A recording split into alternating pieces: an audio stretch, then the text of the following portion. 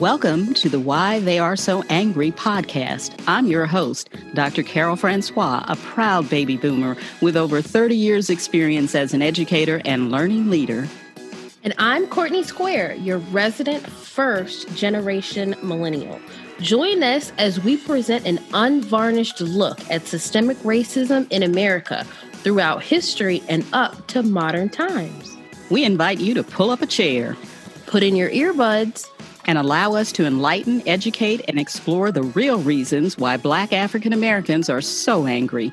Because until you know the whole history, it isn't American history at all.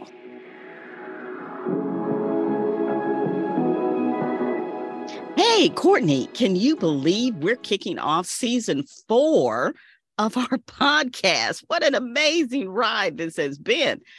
Well, I'm welcoming you back and everyone who's been a listener or is a new listener, because we're raring to go with more hidden history about systemic racism in America, history that most listeners didn't get in school. So, Court, before we get into it, what have you been up to while we were on hiatus? Well, Aunt Carol and listeners, of course, I enjoyed the holidays. I celebrated my 4th wedding anniversary. So I'm on season 4 of being married.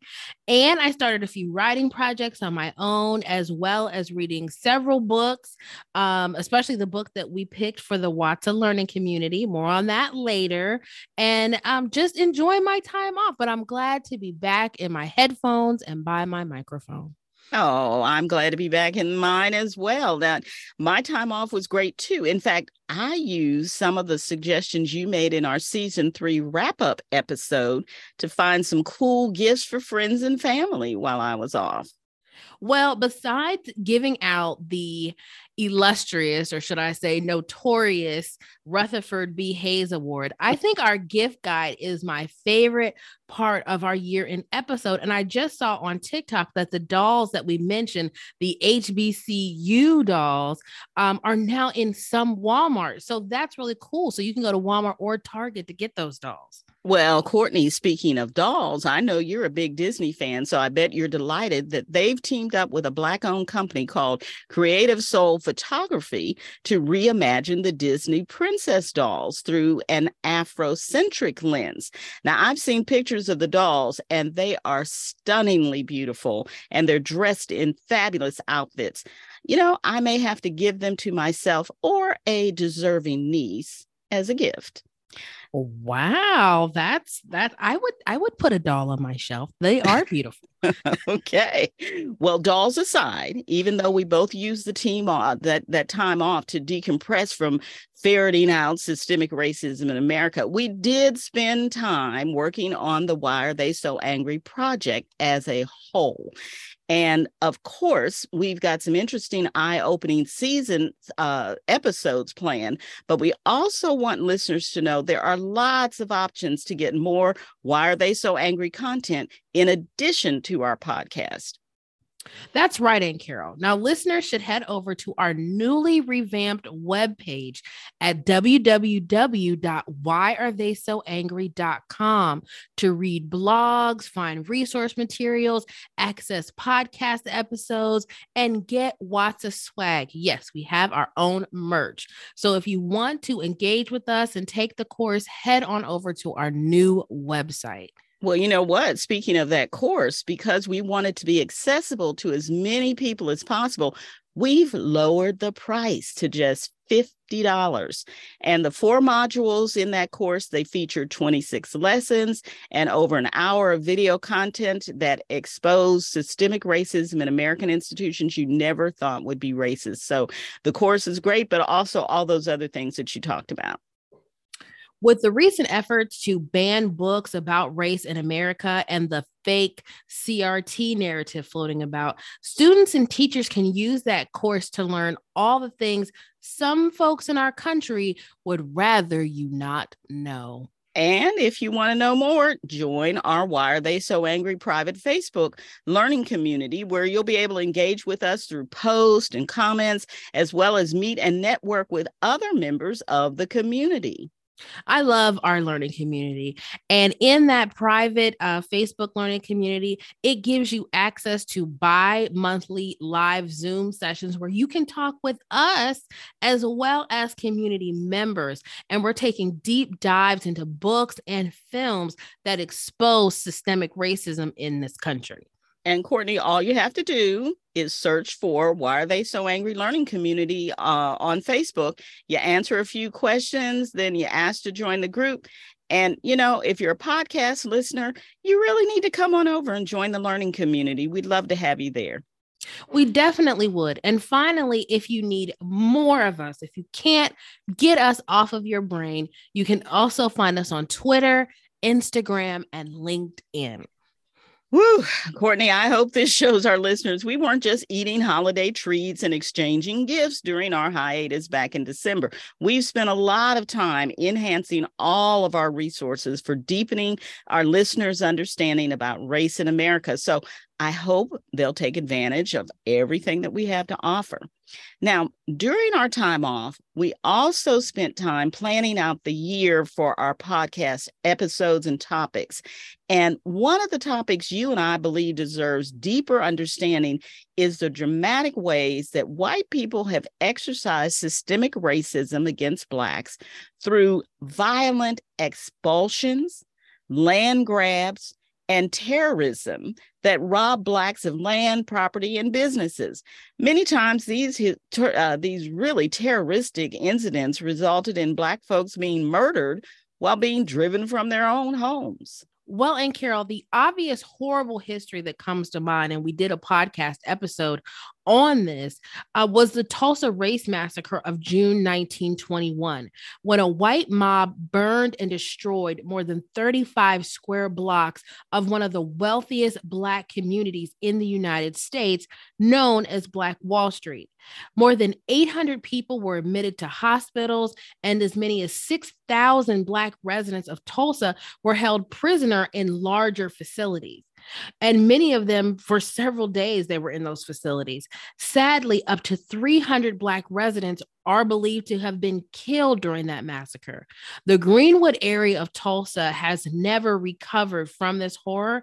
And to this day, there are debates about whether the descendants of this heinous crime deserve reparations. Right. It's still going on. It's still going on. But stunning as the Tulsa Race Massacre is, my dear niece, that's just the tip of the proverbial iceberg. Black people have been violently expelled from at least 50 towns, cities, and counties in the United States. And, you know, most of these expulsions occurred in the 60 years following the Civil War and continued all the way up to 1954. Now, here are a few examples. In March 1863 in Detroit, Michigan, after a man named William Faulkner was found guilty of sexually assaulting a white girl, a mostly white mob they clashed with officials trying to get at Faulkner in the jail. Now, when they failed to get him, they roamed around Detroit's streets. They attacked Black folks. They set buildings on fire, and they left nearly 200 Black residents homeless. Now, in September 1912, 98% of Forsyth County, Georgia, their Black residents were expelled after 2 Black men allegedly attacked 2 white women. So about 1,000 residents were kicked out of Forsyth County, Georgia. And that county, it remains predominantly white even until today. Now, here's another incident. In 1954, after the Brown versus Board of Education decision that called for the integration of public schools was handed down, a sawmill owner named Jack Williams threatened to burn down the homes of all of his Black employees in Sheridan, Arkansas. Talk about cutting off your nose to spite your face. What kind of sense does that make? Well, but he threatened to burn down their houses unless they accepted a buyout offer and relocated to Malvern. So those are just a few of the incidents. But as I said before, there are over 50 documented, but who knows? There are probably more. And you know what? We can't let where we're from slide either. Let's not forget closer to home. And Carol, in September of 1923, the mayor of our hometown, Johnstown, Pennsylvania, ordered all Blacks and Mexicans living in the city less than 7 years to leave within 24 hours. So about 2,000 people who had come to our small town to make a better life or start over were expelled. 2,000 people had to leave their home. Well, that's right, Courtney. Even our little hamlet has a shameless history of mass expulsion. Now, of course, race is at the bottom of these ignoble acts, Courtney, but there is more to it than just racial hatred. According to Trina Shanks, who's at the University of Michigan, the achievements of Black Americans made them vulnerable to attack. She has said, quote, if Blacks were successful and actually were visibly prosperous, that made them a target. And some of the violence might have been triggered by this economic envy. She goes on to explain that some white Americans thought, how can we make sure that we reserve these economic benefits and opportunities for the white population and our children and push Blacks out so there can be more for us?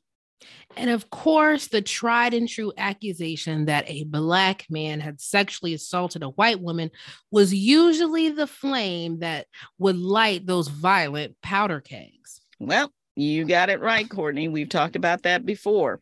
So now that we know that expelling Black people from their homes and businesses wasn't all that unusual, I think you have an almost forgotten but particularly horrific story about a town that was just about wiped off the map and its residents sent into hiding or murdered, all because of greed and the color of their skin.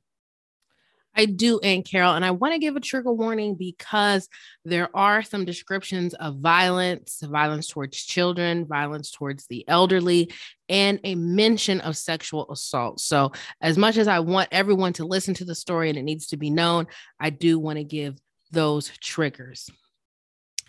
Now, January 1st, for many of us, is a day of rest and relaxation after spending New Year's Eve ringing out the old year and ringing in the new. Whether you were at a party, toasting champagne and sharing a midnight kiss with that special someone, worshiping at a watch night service, or in bed before the ball even drops. That would be me. New Year's Day is often spent relaxing, regrouping. Maybe you're eating some Hoppin' Johns or some greens or doing your New Year's traditions. But it's all about relaxing, regrouping, and preparing for whatever new adventures the new year has in store. And if you're in my family, you're probably at my Aunt Marcia's house watching the Twilight Zone marathon. Absolutely. I wouldn't miss it. But on January 1st, 1923, in Rosewood, Florida, the first day of the year would not bring hope or happiness to its residents as it should have. That New Year's Day will be the start of a week-long reign of domestic terror that would end with the town of Rosewood being wiped off the map and its existence almost forgotten. Now, as you know, you and our listeners know, I like to start from the beginning. I want to know where these towns and where these people come from. Now, Rosewood, Florida was settled in 1847, 9 miles east of Cedar Key, Florida, near the Gulf of Mexico. So they're on the northwestern coastal side of Florida. Now, most of the residents worked in the timber industry, either in the pencil factories in Cedar Key or the saw and turpentine mills in Sumner, Florida. And remember Sumner, Florida, that's going to be important later. Now, that town was about 3 miles away. Now, by 1870, the town had its own train depot and post office. And the population of Rosewood peaked in 1915 at 355 people. Now, in true Florida fashion, yes, I'm looking at you, Florida, Black voters were being disenfranchised. If you remember, we talked about the Ocoee Massacre. And how they did it in Rosewood is that they combined Sumner and Rosewood into one voting precinct, and the residents were encouraged, the Black residents were encouraged not to vote. Now, you put that nicely. Encouraged. They were encouraged. Very, strongly not to vote. Now, by 1920, and that's the year of the Ocoee Massacre, they combined the populations of the town of Sumner and Rosewood, peaking at 638.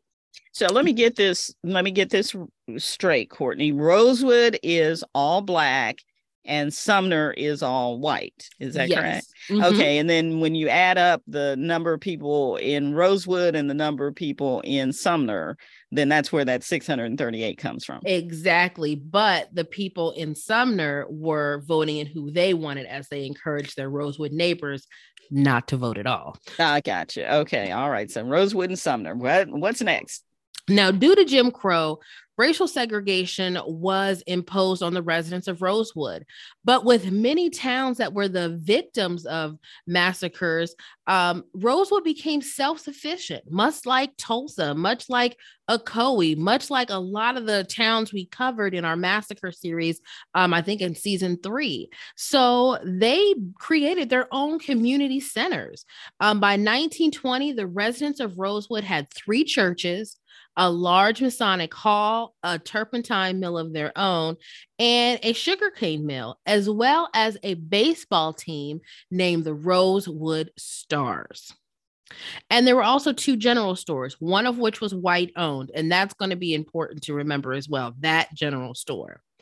The town had about 24 two-story plank homes, other small 2-room homes, and several small unoccupied plank farm and storage structures. So keep in mind, these people weren't living in shanties.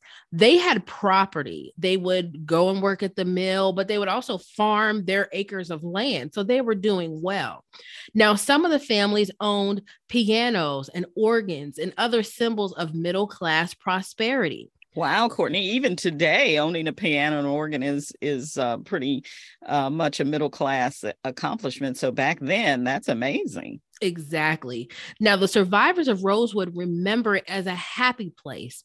In 1995, survivor Robbie Morton recalled, and she was 79 at the time, that when she was a child, Rosewood was a town where everyone's house was painted. There were roses everywhere you walked. It was so lovely. Now, during this time in America's history, we were in the midst of the Great Migration. Black soldiers were returning from World War I with a new sense of pride and defiance against the country that, despite having fought for it, still treated them like second-class citizens, along with the unchecked rise of the KKK and Red Summer. Now, like I mentioned before, our listeners will remember the Ocoee Massacre. That only happened 3 years before Rosewood, and Tulsa happened 2 years before Rosewood. And during the winter of 1922 in Florida, 2 events in the vicinity of Rosewood would cause racial tensions to boil even hotter than usual. A white school teacher had been killed in a nearby town on December 9th, the town of Perry. And that led to the death of 3 Black men. And we don't know if those Black men had anything to do with that teacher being killed. But what did happen is that 2 were hung and 1 Black man was burned at the stake alive. Oh gosh. And on New Year's Eve, the day before the story takes place, a Klan rally was held in Gainesville, which means, as is often the case in these stories, you know them, you hate them. Everyone's well-known American domestic terrorism group was lurking around the corner, just primed for what was about to take place in Rosewood. So basically, there were a lot of issues and problems that had gone on, other issues where Black people had been murdered and lynched and so on before this massacre, right? Exactly. So the perfect storm was kind of brewing. So how did this massacre start? Well, there's an old saying that my grandma would say, a lie will circle the world twice before the truth even gets its shoes on. And that's what happened in the massacre of Rosewood. It began with a lie told by a 22-year-old white woman named Fannie Taylor. Now, this New Year's Day, it was oddly cold and overcast in Florida. Now, Sarah Carrier and her granddaughter, Philomena Goins, both residents of Rosewood, took a walk over to Fannie Taylor's home in Sumner, where Sarah worked as a laundress for Fannie. So she did do her laundry. She didn't even give her New Year's Day off. No, well, hey, anyway. Well, at one point, Sarah and Philomena witnessed a white man that they had never seen before run out of the Taylor home. But they went about doing their work as normal. Now, an hour or so later, a visibly shaking Fannie Taylor emerged from her home. She was screaming and crying, and she soon began to tell her white neighbors that a Black man that she did not know entered her home and beat her up. Now, Taylor's initial report only stated that her assailant beat her about the face. He did not sexually assault her. But rumors circulated, and it was widely believed, because that was always the going reason to start these issues by whites and Southerners, that she was raped, robbed, and beaten. Oh, okay. So the story has been embellished, but go ahead. Oh, yeah. It's the ball is rolled. The pieces are set and the board is moving. Now, the charge of rape of a white woman by a Black man was inflammatory. It was instant death in the South. That parade that I mentioned before over in Gainesville, that rally of over 100 hooded Klansmen, their whole theme of that march under a burning cross was first and always protect womanhood. And we know the women that they were wanting to protect. So, I mean, and you know, this is a familiar trope. How do you argue with the most against, you know, damning people who commit the most heinous crimes? So, yeah, they picked a really bad crime: rape, sexual assault, beating a woman, and so on. So, yeah. And like in our Ida B. Wells episode, where she wrote her books and about lynchings, this was always the specter, this phantom rapist, this phantom Black man that fed into stereotypes about Black men. So Fannie Taylor, whether or not she knew it, she was the catalyst for what was going to happen next. Now, Sarah and Philomena quickly left Sumner after the news began to spread about Fannie Taylor's attack. They wanted to get back to town to let their folks and the town residents know what was going on over in Sumner. It was pretty well-known tea and gossip in the town that Fannie Taylor had a white lover. She was cheating on her husband. And some of the Rosewood residents, including Sarah's grandson, Arnett, he had claimed to see the man before leaving her house. But the people in town knew it didn't matter if she had a lover, if she was cheating on her man. If she claimed that a Black man attacked her, trouble was sure to follow. No, yeah, they knew the score. This is how this rolls out. Now, once Fannie reported her attack to Levi County Sheriff Robert Walker, he quickly, and I never understand why this happens, but he quickly gathered citizens and just began to deputize randos in the town to help him look for this phantom guy. And it happened in Tulsa, it happened in Ocoee, it happens all the time. Well, now, that's all part of that Second Amendment. He knew these folks probably had guns. So anyway, so he's deputized a party of citizens. He has deputized a party of citizens. And at first, Sheriff Walker assumed that the assailant was Jesse Hunter. He had gotten information from the nearby chain gang that Jesse Hunter had escaped. He was a Black convict who had escaped the chain gang. So him, with his new team of green deputies, organized with some dogs that were loaned to them by the Department of Corrections to hunt down the missing convict. Well, and here's the logic, or the lack of.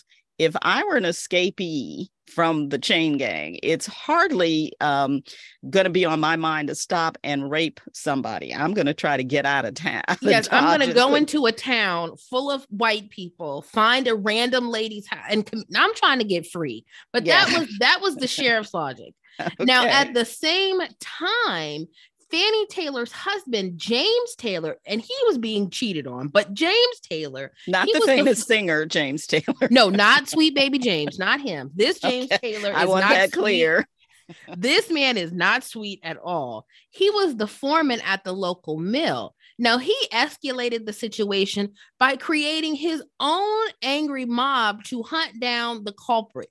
At this time, he didn't know about Jesse Hunter, so I don't know who they were looking for, but he gathered his group, and he also called in help from white residents in neighboring counties. Well, who was in neighboring counties? Who had spent all New Year's Eve kicking up their heels?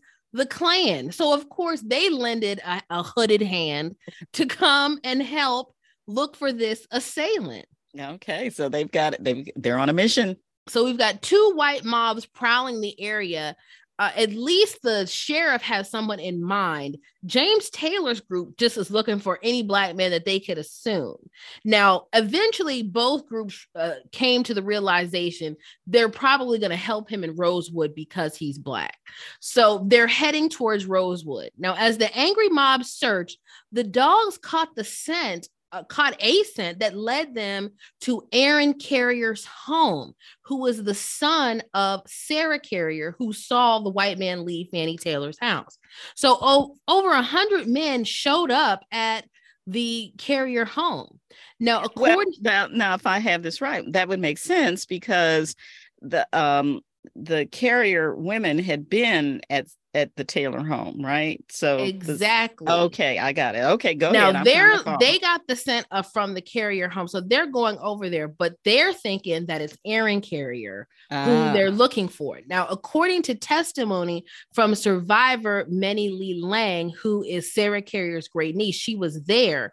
She recalls, and this is her quote, "Sarah came on the porch weeping and yelling, 'Don't lynch my child,' as the men grabbed Aaron and tied him to the back of the truck. He had been recovering from an unknown illness at his mother's house, but these men grabbed him, tied a rope around his neck, hooked him to the back of a car, and were dragging him in front of his mother and her great-grandniece, which would be one of his cousins, off to parts unknown. Now, it just so happened that mob ran into the sheriff's group of deputies. And the sheriff demanded that Aaron be let go because it's like, this is not even the guy that we're looking for. What are you doing? And there was a little bit of a kerfuffle, but the law won out and the sheriff got Aaron Carrier, sent him to another county. They still put him in jail, but he was in protective custody because even though they know he didn't do anything to Fannie Taylor, they still think he had something to do with Jesse Hunter. Now, this was the guy. Okay, Aaron is on his sick bed and the crowd breaks in and drags him off from his sick bed. But the sheriff thinks that this guy has helped Jesse Hunter escape. Yes. No, James Taylor's crowd thinks that Aaron Carrier actually committed out the crime. The sheriff is like, no. He's guilty, but he's not guilty of that. So hand him over. Okay, he's guilty of something. Okay. All righty. We laugh not because the situation is funny, but because this is preposterous. It's absolutely insane. But go ahead. Mob violence is always insane, but go ahead, Cord. Now, another man who was not so lucky was local blacksmith, mill worker, and lumberjack Sam Carter. Now, the Taylor mob, the James Taylor mob, tortured Carter. They found him going down the road collecting turpentine sap, and they grabbed him. They tortured him to make him admit that he helped the convict who attacked Fannie. Now, after they tortured him, they forced him into the swamps to show them where they left this convict. As the group entered the swamps, the dogs lost the scent because he had never helped the convict. Now, feeling that they had been tricked, one of the drunken members of the mob shot Sam Carter in the face. Oh, Lord. They mutilated his body and hung him from a tree as a warning to black men in the area, to warn them this is what would happen to you if you helped this unknown black assailant. My goodness. What inhumanity. But all right, what else happens? Obviously this is not the end of the story. Oh no, not by a long shot. Now, Sarah Carrier, her other son, Sylvester, who everyone called Man, also encountered the Taylor mob. Now, Sylvester was a different breed. He was a music teacher, a fur trapper, a hunter, and it was well known that he was also a crack shot. And another thing was he was not afraid of white men in the least, especially the ones from Sumner. And the white men in Sumner hated Sylvester and feared him for that reason. Now, we don't know what happened in between the mob and Sylvester, but he was able to get away from them. But he knew the people in Rosewood were not safe. Sylvester headed back to his mother Sarah's home, where he gathered residents of the town, especially women and children, and informed that there would be safety in numbers. But as the stormy weather rolled in that evening, none of them knew what was actually headed their way. Oh, Courtney, you have left us with quite a cliffhanger. So let's take a break and catch our breath. And when we come back, we'll see what Sylvester does in the face of these overwhelming odds. Want to learn more about systemic racism? Or maybe you want to leave us a comment, rate our show, subscribe, get lots of swag, or reach out to us on social media? Well, you can. Go to our website, www.podpage.com, Why Are They So Angry, and connect with Courtney and me. You can even sign up to take our course, Systemic Racism, See It, Say It, Confront It. All that waiting for you at www.podpage.com, Why Are They So Angry. See you there. Okay, Courtney, we are back, and I am anxious to hear what happened to Sylvester Carrier and the town of Rosewood, that booming, burgeoning, successful town of Rosewood. What happened? Well, when we left off, Sylvester Carrier had escaped the James Taylor mob, who had just killed a man and mutilated and hung him in a tree as a warning. He had gathered the rest of his family and residents of Rosewood in their home in a response to this mob violence stirred up by Fannie Taylor accusing an unknown Black man of attacking her in her home in the all-white town of Sumner. Now, the sheriff and his band of new deputies, they were convinced that the assailant was Jesse Hunter, a suspected chain gang convict. Well, like I said, the James Taylor gang of angry whites, they were just looking for any Black man that they could find. They already killed Sam Carter, and they almost killed Aaron Carrier. So here we are in the eye of the hurricane. If you've ever been in a storm, the eye is that weird, silent part where nothing is happening, but you know the other side of the storm will soon be set upon you. For 2 days, January 2nd and 3rd, no violence took place. And a lot of people contributed to the inclement weather of the day, the unnatural cold and rainy sleet that side of Florida was getting. Now, the people of Rosewood waited and nothing happened. But on the evening of January 4th, 1923, a mob of white men descended on the Carrier home. Now, in that home, by that time, there were 15 to 25 people, like I said, mostly women and children. And no one really knew why the Carriers were targeted. A lot of people did not like that they were a prominent family. A lot of people didn't like Sylvester. So we don't really know the reasons. I mean, we can guess, but we really don't know why their home was targeted. Now, leading the charge was a former deputy who had been fired by the sheriff for spending too much time in the Rosewood juke joint and not actually upholding the law. Okay, so he has connections to Rosewood, but not, kind of unsavory ones. Exactly. And another was a Rosewood lumberman who worked in the mill by the name of C.P. Wilkerson that people called Boots because he liked to get in the fights and then kick people. Vicious.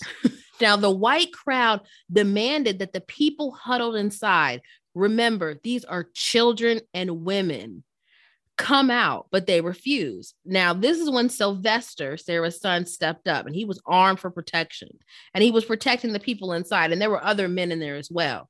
Now, the ex-deputy climbed on the porch where Miss Sarah's small dog attacked him because the dog was even trying to protect the house.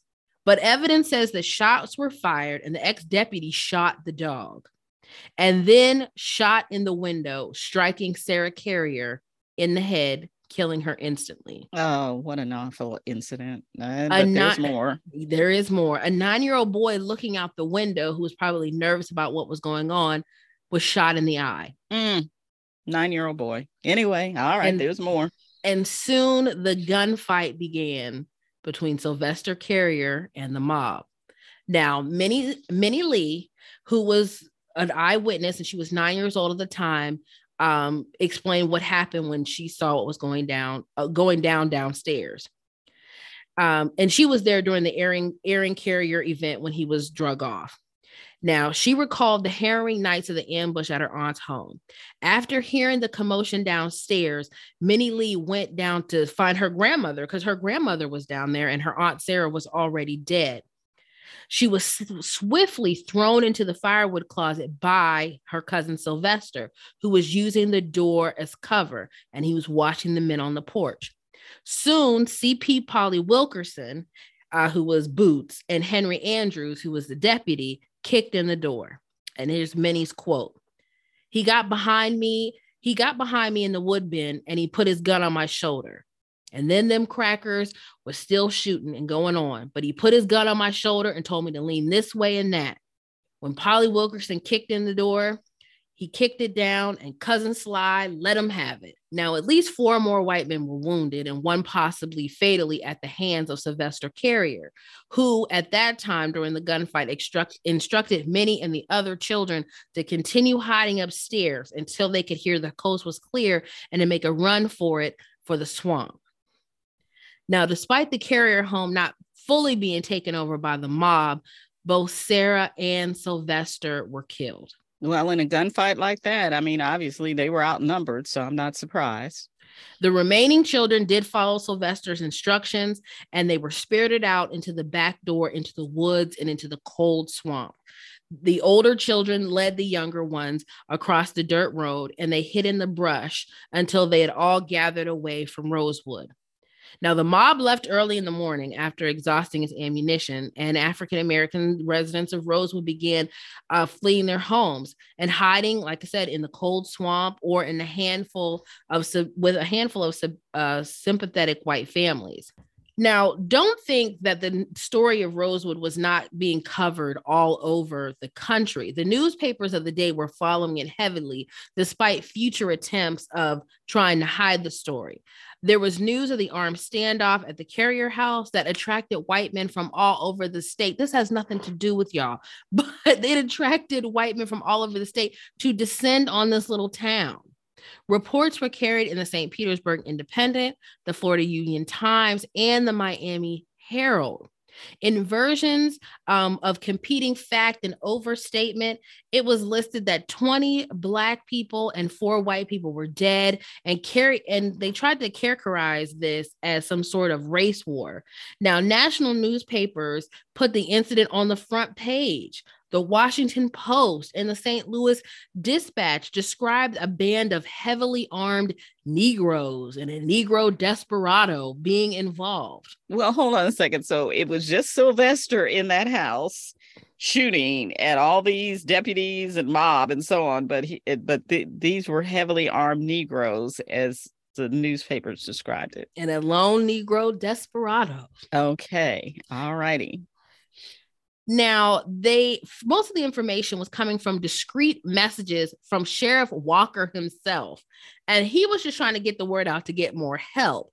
But it was Sheriff Walker trying to spill tea, mob rumors, and other embellishment to part-time reporters who wired stories to the Associated Press that turned this into something. I mean, it was horrible, but they were trying to flip it into some armed Negro riot, and that was not the case.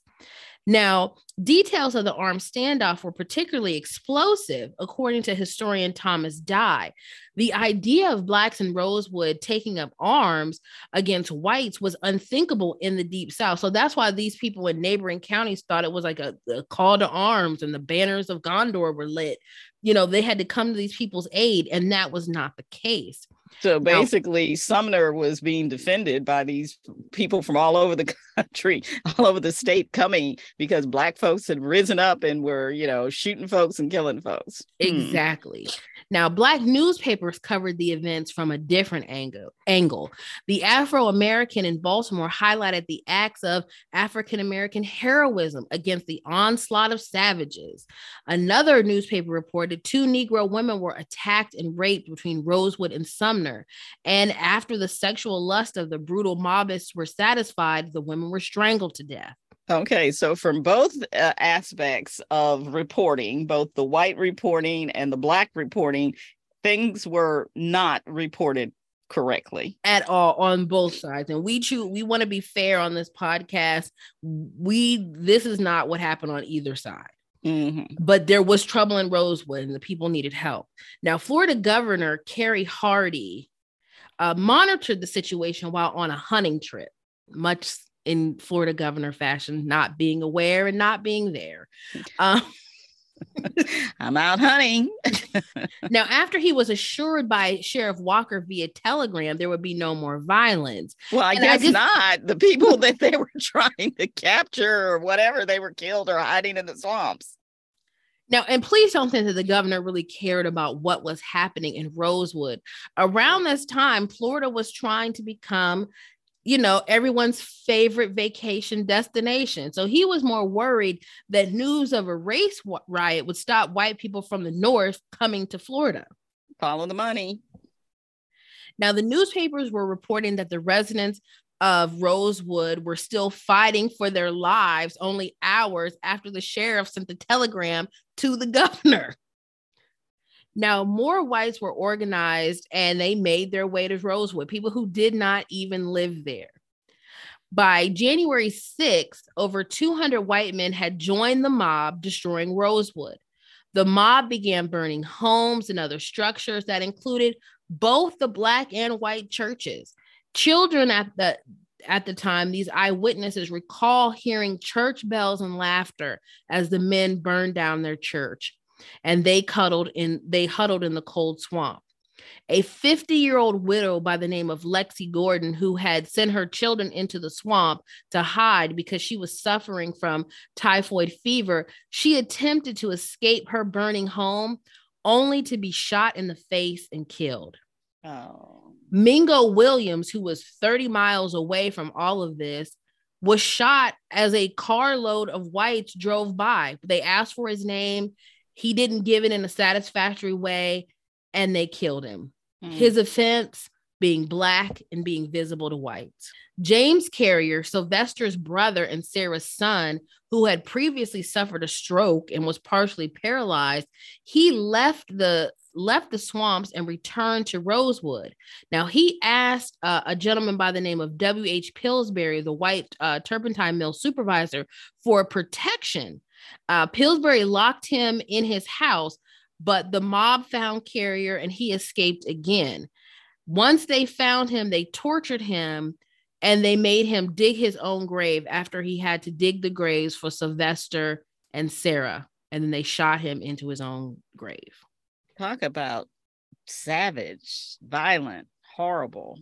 Now, I do want to shine a light on people who did try to help the residents of Rosewood. And in my mind, they didn't do enough, but I am going to shine a light. W.H. Pillsbury, who I mentioned before, desperately tried to keep Black workers in the mill in Sumner. Why would I want to stay in Sumner? I don't know, Mr. Pillsbury, but okay. And he worked with his assistant, a man by the name of Johnson, to dissuade white workers from joining the extra violence. H.W. Pillsbury's wife secretly smuggled people out of Rosewood, and several men declined to join the mobs, including the town barber, who refused to lend his gun to anyone. He said, "I will not wet my hands with blood." Somebody with morals. Now, some Black women and children escaped thanks to John and William Bryce, 2 wealthy brothers who owned a train. Aware of the violence in Rosewood and familiar with the population, the brothers drove their train to the area and invited escapees on to escape. Now, they refused to take any Black men, afraid of being attacked by the white mob. So the Black men they knew what their neighbors were capable of. So I understand it. Now, on January 7th, the mob had completely destroyed the town of Rosewood, all except the general store owned by John Wright, who was a white man. Now, in February of 1923, a special grand jury and a special prosecutor were appointed by the governor to investigate the violence. Now, the jury heard testimony of nearly 30 witnesses, mostly white, over several days, but claimed they could not find enough evidence for prosecution. Okay, so people are dead. Black people are dead. A town is burned down. Every store, everything in the town except the store owned by the white guy. And there's not enough evidence. Okay. You got it. All right. Now, John Wright, the general store owner, tried to encourage the Black residents of Rosewood to return, but they would not, fearful that the horrific bloodshed would reoccur. And soon the history of Rosewood faded away, with the survivors only talking about it amongst themselves or trying to forget what happened at all. And some going as far as punishing their own children when they would bring up the subject. So these people were suffering from severe PTSD. Now, it wasn't until 1982, which was the year I was born, only 40 years ago, it'll be 41 this year, but 40 years ago, that Rosewood's name would begin to be heard outside of the hushed conversations of the children of Rosewood, who at that time were senior citizens. That's when Gary Moore, a journalist for the St. Petersburg Times, resurrected the history of Rosewood through a series of articles that gained national attention. Now, the living survivors of the massacre at that point were in their 80s and some were in their 90s and 70s. But they did eventually come forward, and there was a lot of drama involved in that with them coming forward. But they were led by a descendant of Philomena Goins. And Philomena was the little girl who was with Sarah the day that Fanny started all of this. And they demanded restitution from Florida. Now, their action led to the passing of a bill awarding them $2 million and created an educational fund for the descendants of Rosewood. The bill also called for an investigation into the matter to clarify events. And I encourage our listeners to do more research on the aftermath of Rosewood, because it includes land theft from former residents, the fight for recognition, the drama with Arnett Goins, and it's a deep dive that I recommend our listeners to take. Now, how I became familiar with Rosewood was through John Singleton's 1997 film Rosewood with Jon Voight, Esther Rolls, Don Cheadle, and Ving Rhames. And Ving Rhames plays a World War II veteran. That story is very dramatized, is not historically accurate. It's a dramatization. However, a lot of that Negro desperado, a lot of Black papers talked about this phantom World War I vet who helped the children of Rosewood. That is what the movie is based on. And no one can corroborate that he really existed. He became an urban legend. But this story is worth talking about. And Carol, it was a rough one, but I'm glad we were able to cover it. I'm glad too, Courtney. And it's pretty much left me speechless. We read about and hear about Tulsa, that's made a lot of coverage in the last few years, but we need to remember the Rosewoods of this country and really understand that, as shocking as the story is, as we said before, the instances of entire towns being wiped out by white mob violence is not unusual. And in many ways, today, we still have situations where Black people are losing their land. So, and Carol, if violence and threats aren't being used to confiscate land, how are Black people being expelled from their properties? Well, Courtney, over time, violence like Tulsa and Rosewood, Ocoee, and other situations that we've been talking about, that's been replaced by other insidious and systemically racist practices.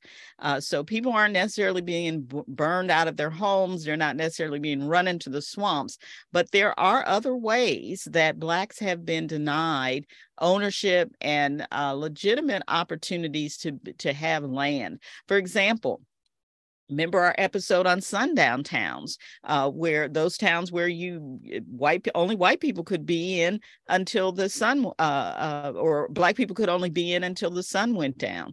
Redlining city neighborhoods, that's another practice where it prevented Black people from living in white areas or owning property in white areas. Over time, rural Black towns like Rosewood, they once numbered in the hundreds, but they have almost disappeared from the American landscape. These Black towns where folks were thriving and living and minding their own business. So basically, we all know that property is wealth.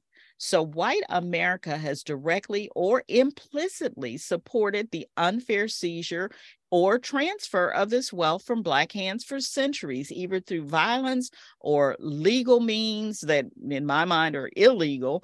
And we've seen that, property, wealth that comes with property going by the way for Black folks. And we've talked about it before, and I've seen it several times where people talk about, oh, granddad got this farm back in such and such and such. But if a lot of white people would dig a little deeper, granddad didn't get that farm through hard work and ingenuity. A lot of times, Black families were run out, redlined out, burned out, lynched out. And then your family, even though you had nothing to do with that, were able to buy cheap land and build wealth on the blood-soaked land of those families. You've described it accurately. You have described it very accurately.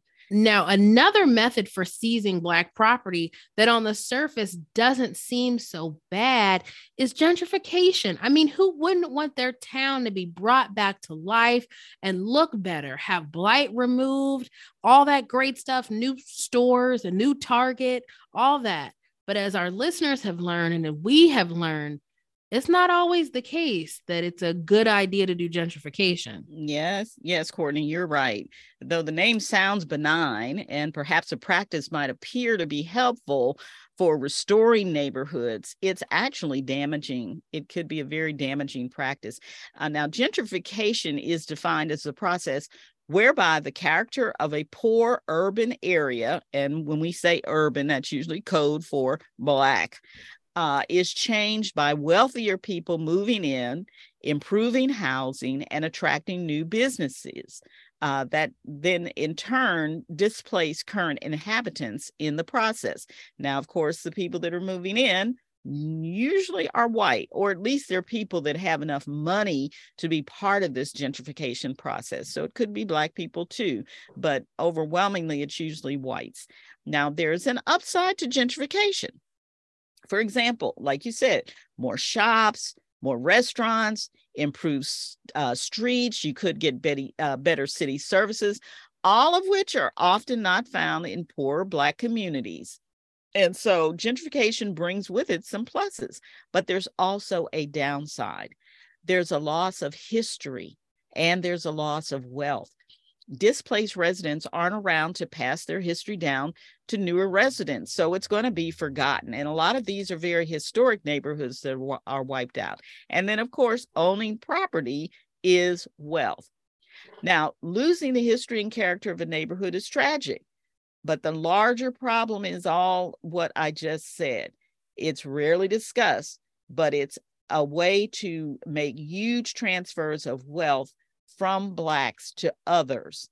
And these Blacks already are lagging behind in terms of household income and in terms of net worth. Now, the same problem of gentrification is happening all over the United States. For example, Charlotte's Biddleville, which was founded in 1871 as a neighborhood for the historically Black Johnson C. Smith University faculty and staff, that area is undergoing gentrification. In 2000, the neighborhood was 96% Black. By 2016, whites made up a quarter of the residents, and one can guess even more today. Now, according to Zillow, some homes there are selling for as high as $1 million. $1 million. This Wow. was an area, this is where Black people lived in these very, modest homes, and now you can't get into the neighborhood. Now, much of the same is happening in Houston. There's a recent article in the Houstonian magazine that calls fourth ward gentrification, quote, a vicious and unruly force that's reshaping Houston's social fabric. Now, remember, Courtney, when housing prices go up, so do the taxes. And when taxes go up, that forces long-term residents to flee their homes, much like those who were violently forced out of Rosewood and other communities. So if you can't pay your taxes, you got to go. And that's that. And you see it in places like Brooklyn, Harlem, the Bronx. My husband grew up or spent summers in Harlem with one of his friends. And every time we stopped to visit, he's like, this is different. This is different. I even see it in our small town. As much as I love our small town, and I'm happy that new things are coming, because I know the tentacles of systemic racism, and because I know about land theft, and because we know about these new wave expulsion attempts, I can see the seedy underbelly under the pretty frosting of the gentrification cupcake. But Aunt Carol, I've heard there's another dishonest way longtime residents in Black neighborhoods are losing their homes. It's called deed theft. Yes, Courtney. As usual, you have done your homework. Deed theft is called by a variety of names: deed fraud, home title fraud, title theft, and more. But no matter what it's called, it really boils down to plain old house stealing based on the illegal transfer and recording of someone's real estate title without the rightful owner's knowledge or consent. Now, according to an article in Sisters from ARP, deed theft is particularly prevalent in neighborhoods where gentrification is happening. In Houston, for example, in 2022, officials prosecuted and convicted 2 men in separate high-profile cases. A 54-year-old man was sentenced to 40 years in prison for selling property he didn't own to unsuspecting buyers. That was one of the cases. Then another man, they considered him a repeat offender, was slapped with a 10-year sentence for a real estate scam that preyed upon older adults. Now, here's how it works. Sometimes predators illegally take over and get cash loans for properties that are vacant and, in some cases, places where someone has died. In other instances, deed theft occurs when a fraudster illegally rents out a property that they don't even own. The tenants are duped into paying rent or thinking they're living under a rent-to-own lease, but the scam artist is really just collecting money. All the while, the unsuspecting victim has no idea about the con. Now, another type of deed theft happens when a person at risk of foreclosure is tricked into signing over their property as part of a foreclosure rescue scam. Now, no matter which of these scams is being done, more than likely, the victim is a Black person. Wow. And isn't it true that deed theft sometimes is perpetrated by relatives and caregivers or someone the homeowner knows? Well, that's true, Courtney, because it's all about the trust factor. People close to the homeowner figure out how to get access to the property because they aren't suspected of being dishonest. And these people, they know, again, since gentrification is coming and property values are going up, that being able to get their hands on that property is going to be a plus for them. But deed theft can also involve people you don't know. Scam artists often use what's called the affinity factor. For example, they may be the same race as their victim, and they leverage that extra trust factor to get people to sign paperwork supposedly designed to offer economic relief. So the victims are mostly Black, but with that affinity factor, the perpetrators are as well, and they're being used by the system. That is terrible. It is indeed. It is indeed. Money, as I say all the time, follow the money. So, Aunt Carol, what are some of the possible solutions to these land grabs and dubious practices that cause so much community disruption? Well, let's start with gentrification. First, cities could freeze property taxes for all of those who are on fixed income until a sale actually occurs. That way, their taxes wouldn't skyrocket just because the value of their homes around them have gone up. And then, state lawmakers should develop tougher laws to punish predatory lenders and unscrupulous landlords who are exploiting tenants. And sometimes they'll quickly evict them for the smallest violation or refuse to keep their properties up to code. And the reason they do that is to force residents to move out so the properties can be sold at a huge profit. So, legislators need to take a look at that and see what these unscrupulous property owners are doing. And then finally, local governments should have some plans to work with neighborhood block clubs and associations and other groups to really educate them and promote the importance of keeping alive the stories of historically Black neighborhoods. They could work more closely with current and incoming residents to, create lines of communication and establish trust and true neighborhoods and neighborliness to overcome the us against them attitudes that often accompany gentrification. Now, as for deed theft, homeowners need to take some steps and get some safeguards in place. First of all, buy title insurance. Secondly, keep tabs on your tax records and make sure that your name is the one on the tax records. Keep your property tax bills, because if you stop getting those bills in the mail, that's a pretty good sign they're going somewhere and not to you and maybe to a scam artist. And then if you need help, if you fall behind with your mortgage and you need help, don't rely on someone just because they claim to be from your community. Get some advice from a certified HUD counselor to help you with your issue. Okay, now these all seem like reasonable solutions to help with the bad sides of gentrification and deed theft, but I think you have something bigger in mind. I sure do, Courtney, and I'm going to say the word a lot of people don't want to hear: reparations. This is a reparations Stan account, as the kids say. Yeah. Yep.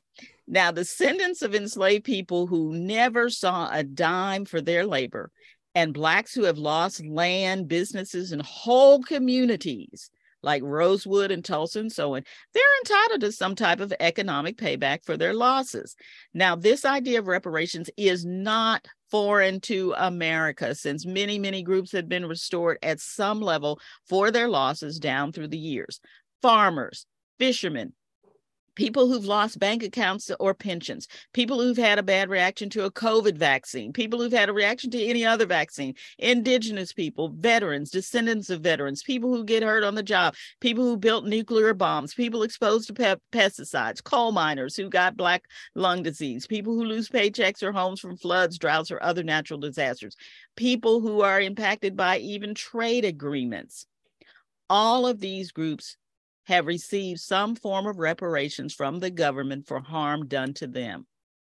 Now, that's a long list, but it's still a fraction of the many people and groups who have received compensation either from or through the government for the harms they have suffered. Courtney, even the Southern Confederate members of the Confederate Army who fought against the United States government received reparations for the enslaved people they lost. Like the commercial says, it's my money and I need it now. That is right. Every day, someone somewhere in America is being compensated under the concept of what is known as restorative justice, a type of justice that, instead of meting out punishment to a wrongdoer, seeks to make the victims or their families whole, or at least repair them as much as possible.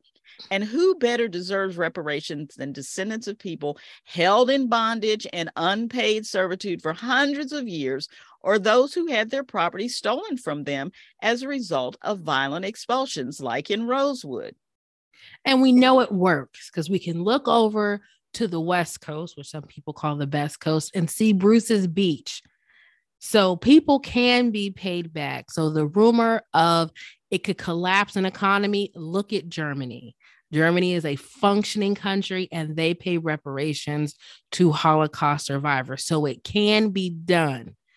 No, and these are people who need it most. I can think of all the massacres that we've covered that, unlike Rosewood, people left the place they called home with nothing. Yes, Rosewood descendants were given $2 million and were working in Tulsa, but how many people just picked up and left the place they called home with nothing but fear, and the criminals benefited from it? That is right, Courtney. That is right.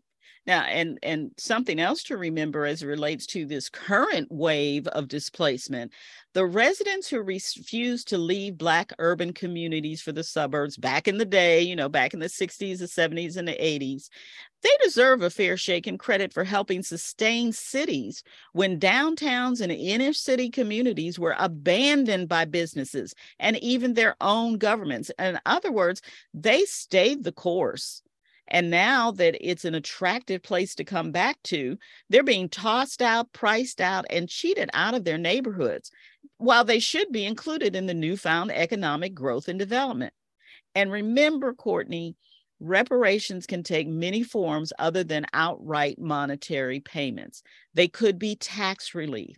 It could be scholarships. It could be community rebuilding efforts. There are many options available. We just need to be creative and think of solutions to restore people for the harm that has been done. Well, I agree with that 1,000%. So listeners, I hope you enjoyed our season 4 premiere of the Why Are They So Angry podcast.